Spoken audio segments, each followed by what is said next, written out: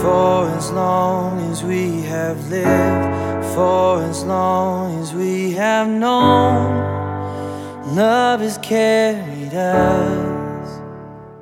You're listening to the sermon podcast of Genesis Covenant Church in St. Louis Park, Minnesota. You can find out more about us at www.genesiscov.org. Enjoy the teaching in it together. Our scripture reading today is from 1 John chapter 5, verses 9 through 13. If we receive human testimony, the testimony of God is greater. For this is the testimony of God that he has testified to his Son. Those who believe in the Son of God have the testimony in their hearts. Those who do not believe in God have made him a liar by not believing in the testimony that God has given concerning his Son. And this is the testimony. God has given us eternal life, and this life is in his Son. Whoever has the Son has life. Whoever does not have the Son does not have life. I write these things to you who believe in the name of the Son of God, so that you might know that you have eternal life. This is the word of the Lord. All right.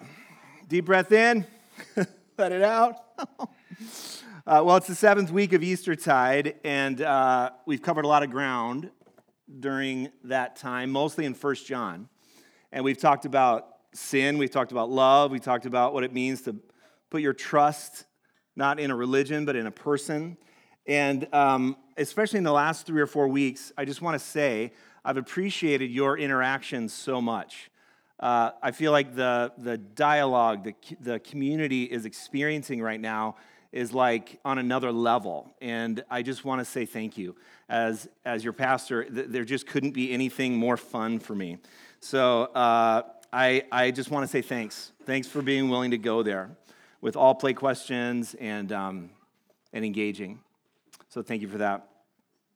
Well, in those 5 verses that Jenny read, it's one of the shorter ones, one of the shorter texts that we have. Sometimes, they're verses and verses long with all kinds of different words, but that's pretty short. But even in those 5 verses, we see the words testimony and testify 7 times. So I think it's fair to say that the writer wants us to know something about that word. It's also translated as witness. So first, all play question. What is the writer pointing to? What does that mean? Witness or to testify or testimony. What does this word mean? Like, don't think too religiously. Think just normal. In what normal, okay, to share, yes. In what normal environment in our world do we see courtroom? Thank you. Witnesses, testimony, testify. See, in the church, we always assume the answer is like a churchy answer, like it's about talking about Jesus, right? Sure, it can be. But I really do think that these 5 verses, something or someone is on trial. The Greek word for a testimony is marturia, and it really does mean a witness in a court of law or evidence given. And I don't love court of law metaphors in the scriptures for a lot of reasons, but here we are. It's just completely, it's impossible to see anything else. So here we go. Take a minute to read back through those 5 verses again. And I want to ask you this all play question. Who or what is on trial? So you have a liturgy, just check it out.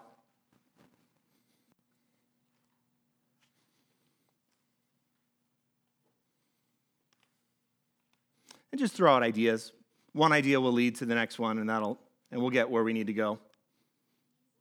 Jesus might be on trial. In a way, you're absolutely right, and I'll show you why you're absolutely right in a second. But keep going. Power of God's love. Yes, keep going. Belief in his word. Yes, keep going. Abundant life. Abundant life. I'm going to say bingo.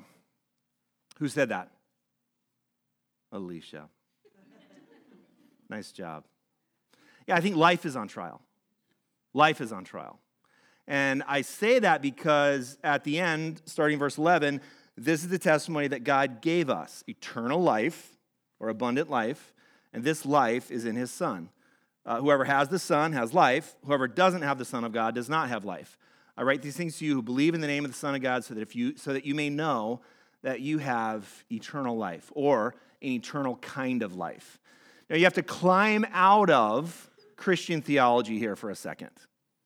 What these verses aren't saying is, whoever, as we looked at last week, whoever prays the prayer, you know the prayer, the sinner's prayer, gets to go to heaven when they die. And whoever doesn't pray the sinner's prayer is not going to heaven when they die. That's not what the writer's talking about. That was layers of theology upon layers of theology that we created later to prop up a system for basically white people who oppressed others to read the Bible in such a way that we could see it as not written by oppressed people. See what I mean? Like, you actually have to come up with a system that says what they're writing about is for me, for later, not for people who are being oppressed now. So thank you for that. So let's assume John is the prosecuting attorney bringing witnesses, and the first witness that John brings is humanity, or Adam. Because it says right there in the first, if we listen to testimony from humanity, then the testimony of God is greater. So the first witness that John brings up is humanity, anthropos. So we have to ask the question. I love it. It's all right. It's a tough day. It's nap time, snacks.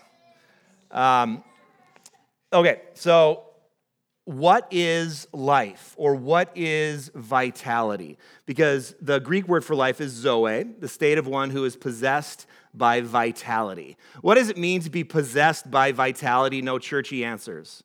Be possessed by vitality. Passionate, alive, vigorous. We just saw it on stage about 5 minutes ago. Nate, vigorous, passionate. What else?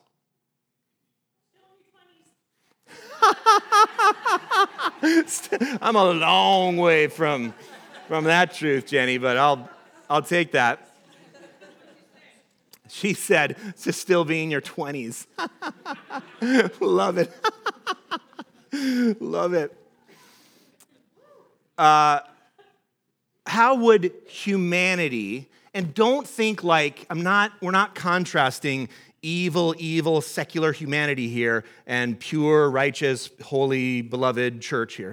But how would humanity describe vigorous life or a vital life? Fit. Joy. Successful. Purpose. Happy. Independent. Now you're barking up my tree. What? Energetic, yes. What's your name? Fran Murphy. I'm Roxanne Brew's mother. No way. Fran, welcome to Genesis. Fran, where do you live? Where are you from? I'm from southeast Missouri, but I live in Wayzata now. I was going to say, your accent doesn't sound like Wayzata. It's more of a Minnetonka accent, really. We're really going to... Okay, well, welcome, Fran. And you participated in an all play just like that. I mean, wow, yes. I can see that. I hope I don't say anything today that'll make you email me later on. Maybe too late, huh? Okay. Humanity. So the word humanity, anthropos, is also essentially what the word Adam means back in Genesis 1 and 2 and 3. And I want to read a text to you that you may be familiar with, Genesis 3.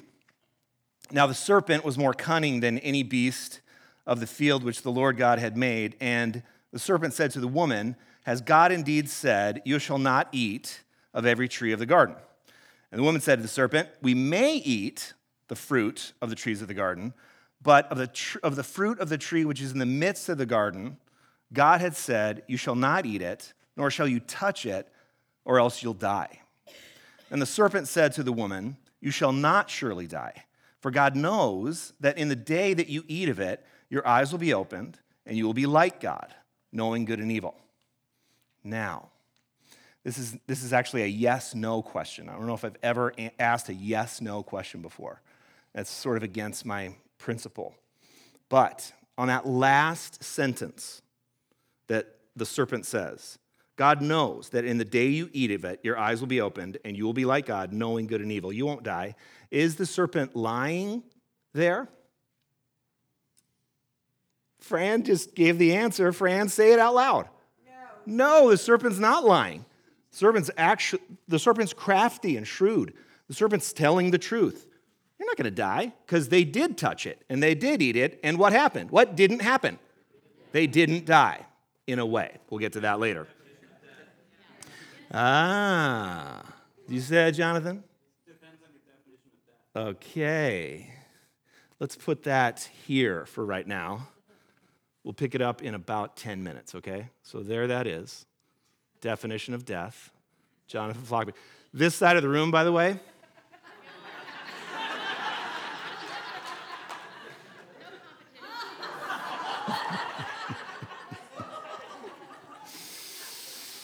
All right. So, now I'm going to give what I think is the definition of life from humanity's perspective, but don't hear this as like secular, evil, dualistic, the opposite of God. This is actually, I think, the view of life that most of religion gives us, including Christianity. Life, or vitality, is always just out of reach. Just out of reach. And it's God's plan to keep it just out of reach so that we will learn to trust God. See how that goes? It's going to be just out of reach because if we got it, if we could sink our teeth into that thing that we really, really want, then we wouldn't need God. So it's God's plan, just out of reach. Carrot and the stick. And we should choose God. And when we do, our life will also remain just out of reach. We have to die to experience it. You know what I'm saying? Eternal life is what? And now, like, you guys are smart, so, like, answer it as you would have answered it maybe 10 years ago. Eternal life is heaven when you die. Okay. You guys are getting too smart for my tricks. I like that. It means I have to keep growing. So we should choose God, but our life will also remain just out of reach as an inheritance that we'll receive in heaven, but not now. So if we choose to grab whatever most approximates vitality or life and is within reach, then that's what sin is, and we should feel real bad about that. I think that's the message of humanity about life. Maybe I'm wrong, but I think that's pretty close. And by humanity, I think what I mean by that is most religion, including most of Christianity. So my older sister gives me permission to share this story, but she grew up and she was the youth group star. Anyone grow up with a sibling that was the youth group star? Yeah. Jonathan's hand went up so fast. Oh my gosh. I see a couple siblings in the room here too, so I'm not going to talk. But I grew up with a sister that was the youth group star, and I really wasn't. And I know that's probably not a big surprise to most of you, but I really wasn't. That's not just a trope that, about me. I really was very far away from that kind of religious good life, including not making bad choices or. Anyway, so Lisa, though, did, and she spent 20 years making the right decisions. And then she spent a semester abroad in college in Israel, Palestine. And it wrecked her faith, it wrecked her worldview, it wrecked everything. And by wrecked, I don't mean ruined. I do mean ruined. But it actually ended something that needed to end. She had a limited view of what God was about, Christianity was about, and really, mostly her view was the view that I just described. And so she had the courage to throw that away. She's like, I don't believe that anymore. And she decided to not pretend anymore. Well, then for the next about 10 years, she really went on really a dark path that included a lot of pain. Well, she found her way into a church and she never went to church during those 10 years. She found her way into an Episcopal church where they celebrate the Eucharist every week like we do. And in the back, when the invitation to come to eat the body and to drink the blood came for my sister, she felt God saying to her, "You're not bad, you're just really hungry." And so she went forward and received the Eucharist, and it wrecked her again. Well, now she is an Episcopal priest. Many years later, that was a long, long journey that she went on. But if you ask her, and she's preached here a couple times, it's about time we have her back. But if you ask her what the Eucharist means to her, she'll have a really different definition than just, it's a way to remember that Jesus died for me.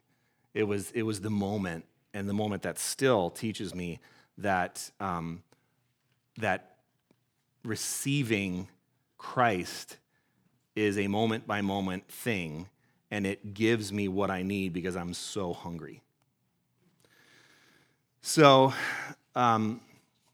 if life is on trial, there is a kind of life that I think a lot of us try to live, and we try to call it Christianity or any kind of religion. But it's really mostly about trying hard to not reach out for that thing that looks so good, and it's just out of reach. And it's trying to believe in a God that is keeping life away from us, just out of our reach, on purpose. And we have to sort of love that God, believe in that God, trust in that God, because we have to trust that by doing that, then we'll get to heaven when we die. Even though that we receive the message that you're forgiven for free, the rules change real quickly when you become a Christian. And then all of a sudden you have to keep the fruit just out of reach. So in 1 John 5:9, we read this: if we receive human testimony, so that's what we just received, the testimony of God is greater. For this is the testimony of God, that he has testified to his Son. And the word greater means older. And it reminds me of the Lion, the Witch, and the Wardrobe, when Aslan goes and he gets killed and then he comes back. And then the witch is basically like, wait a minute, I played by the rules. I knew the old magic. And then Aslan says, you did know the old magic and you were right, but there's an even older magic. And that's what we're talking about here. So there's an older and more reliable witness. And the second witness is the Son, also called the second Adam or the second human. Someone called him Jesus, correctly so. Let's imagine the prosecuting attorney asks him what life is. So in John 6, 47 through 53, these are the words of Jesus. Truly I tell you, whoever believes, and remember last week, that means whoever places their confidence in for life, not mentally assent to a system of doctrine. Whoever places their confidence in a person has eternal life. I am the bread of life, he says. Now, what do you notice in common between what Jesus says, the metaphor Jesus uses, and what we read about in Genesis 3? What is the common denominator there? Food. Isn't it brilliant that Jesus uses food? Because in the beginning, it was fruit. Now it's going to be bread. I'm the bread of life. Your ancestors ate manna in the wilderness and they died. This is the bread, which is such a, your ancestors, they ate manna in the wilderness. I mean, this is the children of God that traveled through and God gave them manna and they died. This is the bread that comes down from heaven so that one may eat of it and not die. And what does that sound like? Eternal life, but think of Genesis 3. The fruit. If you eat of it, you will surely die. But this bread, there's no trickery here. If you eat of it, you're not going to die. It's not eat it and you will surely die. It's if you eat it, you surely won't die. That's a totally different promise. That's beautiful. I am, Jesus said, the living bread that came down from heaven. Whoever eats this bread will live forever. And the bread that I give for the life of the world is my flesh. Then the religious leaders then disputed amongst themselves, saying, and by the way, in the text, John 6:52, it says the Jews then disputed amongst themselves.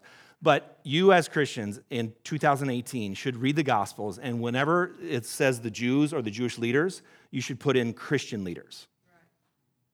That's because that's exactly what Jesus would speak to now. Christian leaders like me. So Steve, the pastor of Genesis, disputed, saying, "How can this man give us his flesh to eat?" So Jesus said to them, "Very truly, I tell you, unless you eat the flesh of the Son of Man, the Son of humanity, the second human, and drink his blood, you all have no life." So I think Jesus is saying on the witness stand here, contrasted with what Adam said about life, Jesus is saying life has come down from God. It's not just out of reach. It's now among you and within reach. I am life. I have come down. I have made myself available to you, and all you have to do is receive me. But I'm here. It's not a trick. It's not cloaked in guile. It's just, here I am. And it was always God's plan to give life to humanity because God loves humanity. It's not God's plan to keep our life just out of reach so we'll learn how to trust him.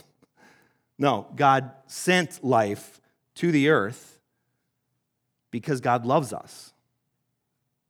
And then I believe Jesus would say on the witness stand, you can choose God, and your life, that vitality, is available to you right now and also into eternity. Because the word for eternal or abundant, as Alicia, it's a better translation actually, Alicia, so thank you, Greek scholar, is aionios, eternal, and that actually means to have no beginning and no end. So that's an eternal kind of life. If it has no beginning, then we're not talking about heaven when you die, because heaven when you die has a beginning, correct?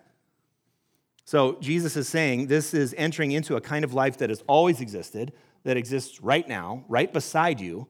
It's traveling along a parallel track that you just have to open your eyes to see. Or you can choose to grab whatever most approximates life and is also within reach. And many of us choose, and I'm sorry, but many of us choose Christianity instead of Jesus. And we miss. We miss life. We miss the bread of life.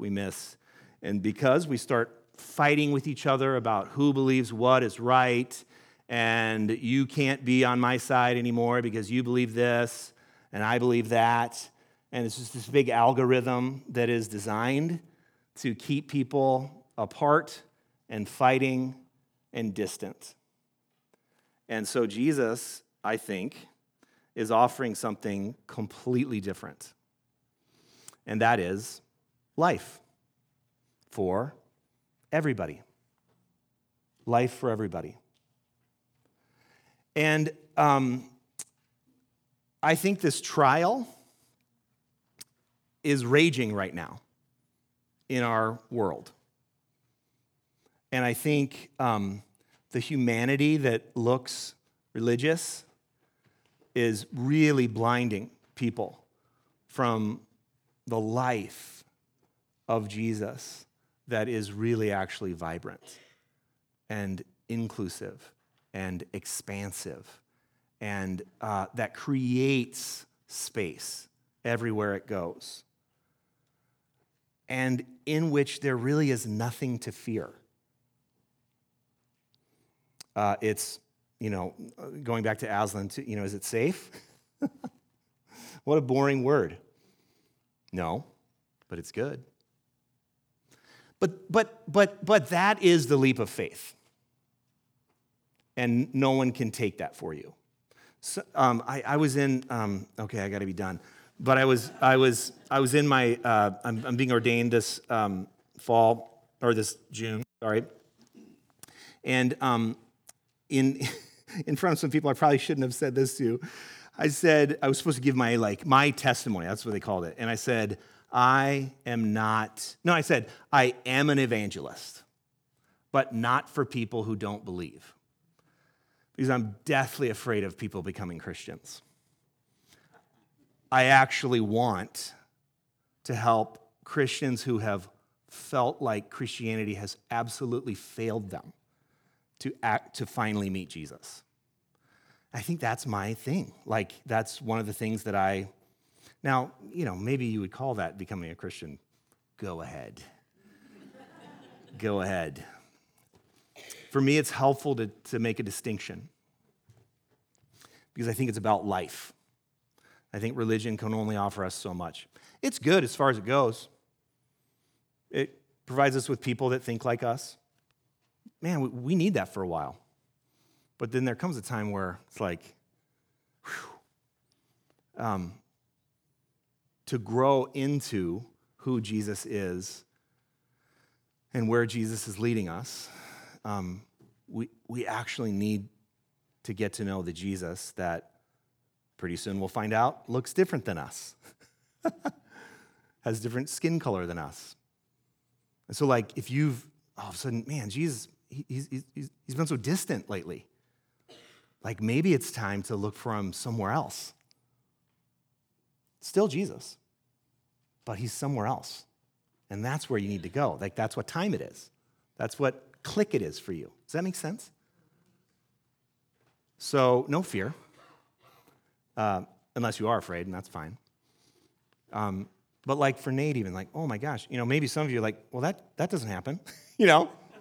Okay, totally. Or some of you are like, oh my gosh, I've been praying for that to happen in this community, and now it has. Okay.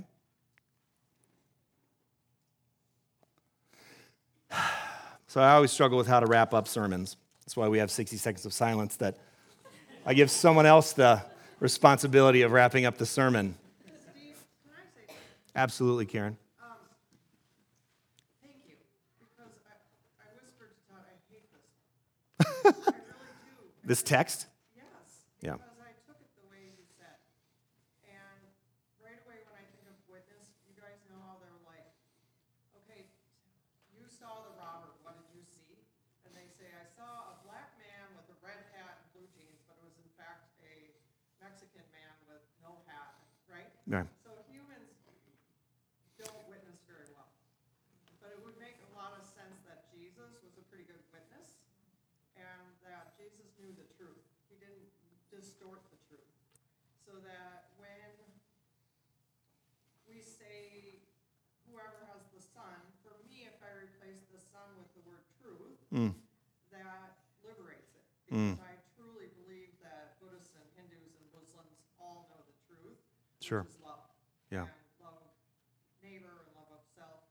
And so, yeah. Thank you, Karen. Thank you, Karen.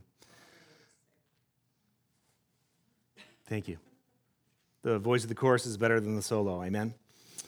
And I'm hard on Christianity because I am a Christian. That's why I'm hard on Christianity. And I'm not saying I'm not a Christian. I absolutely am a Christian. That's what gives me some right to pound on us. Okay.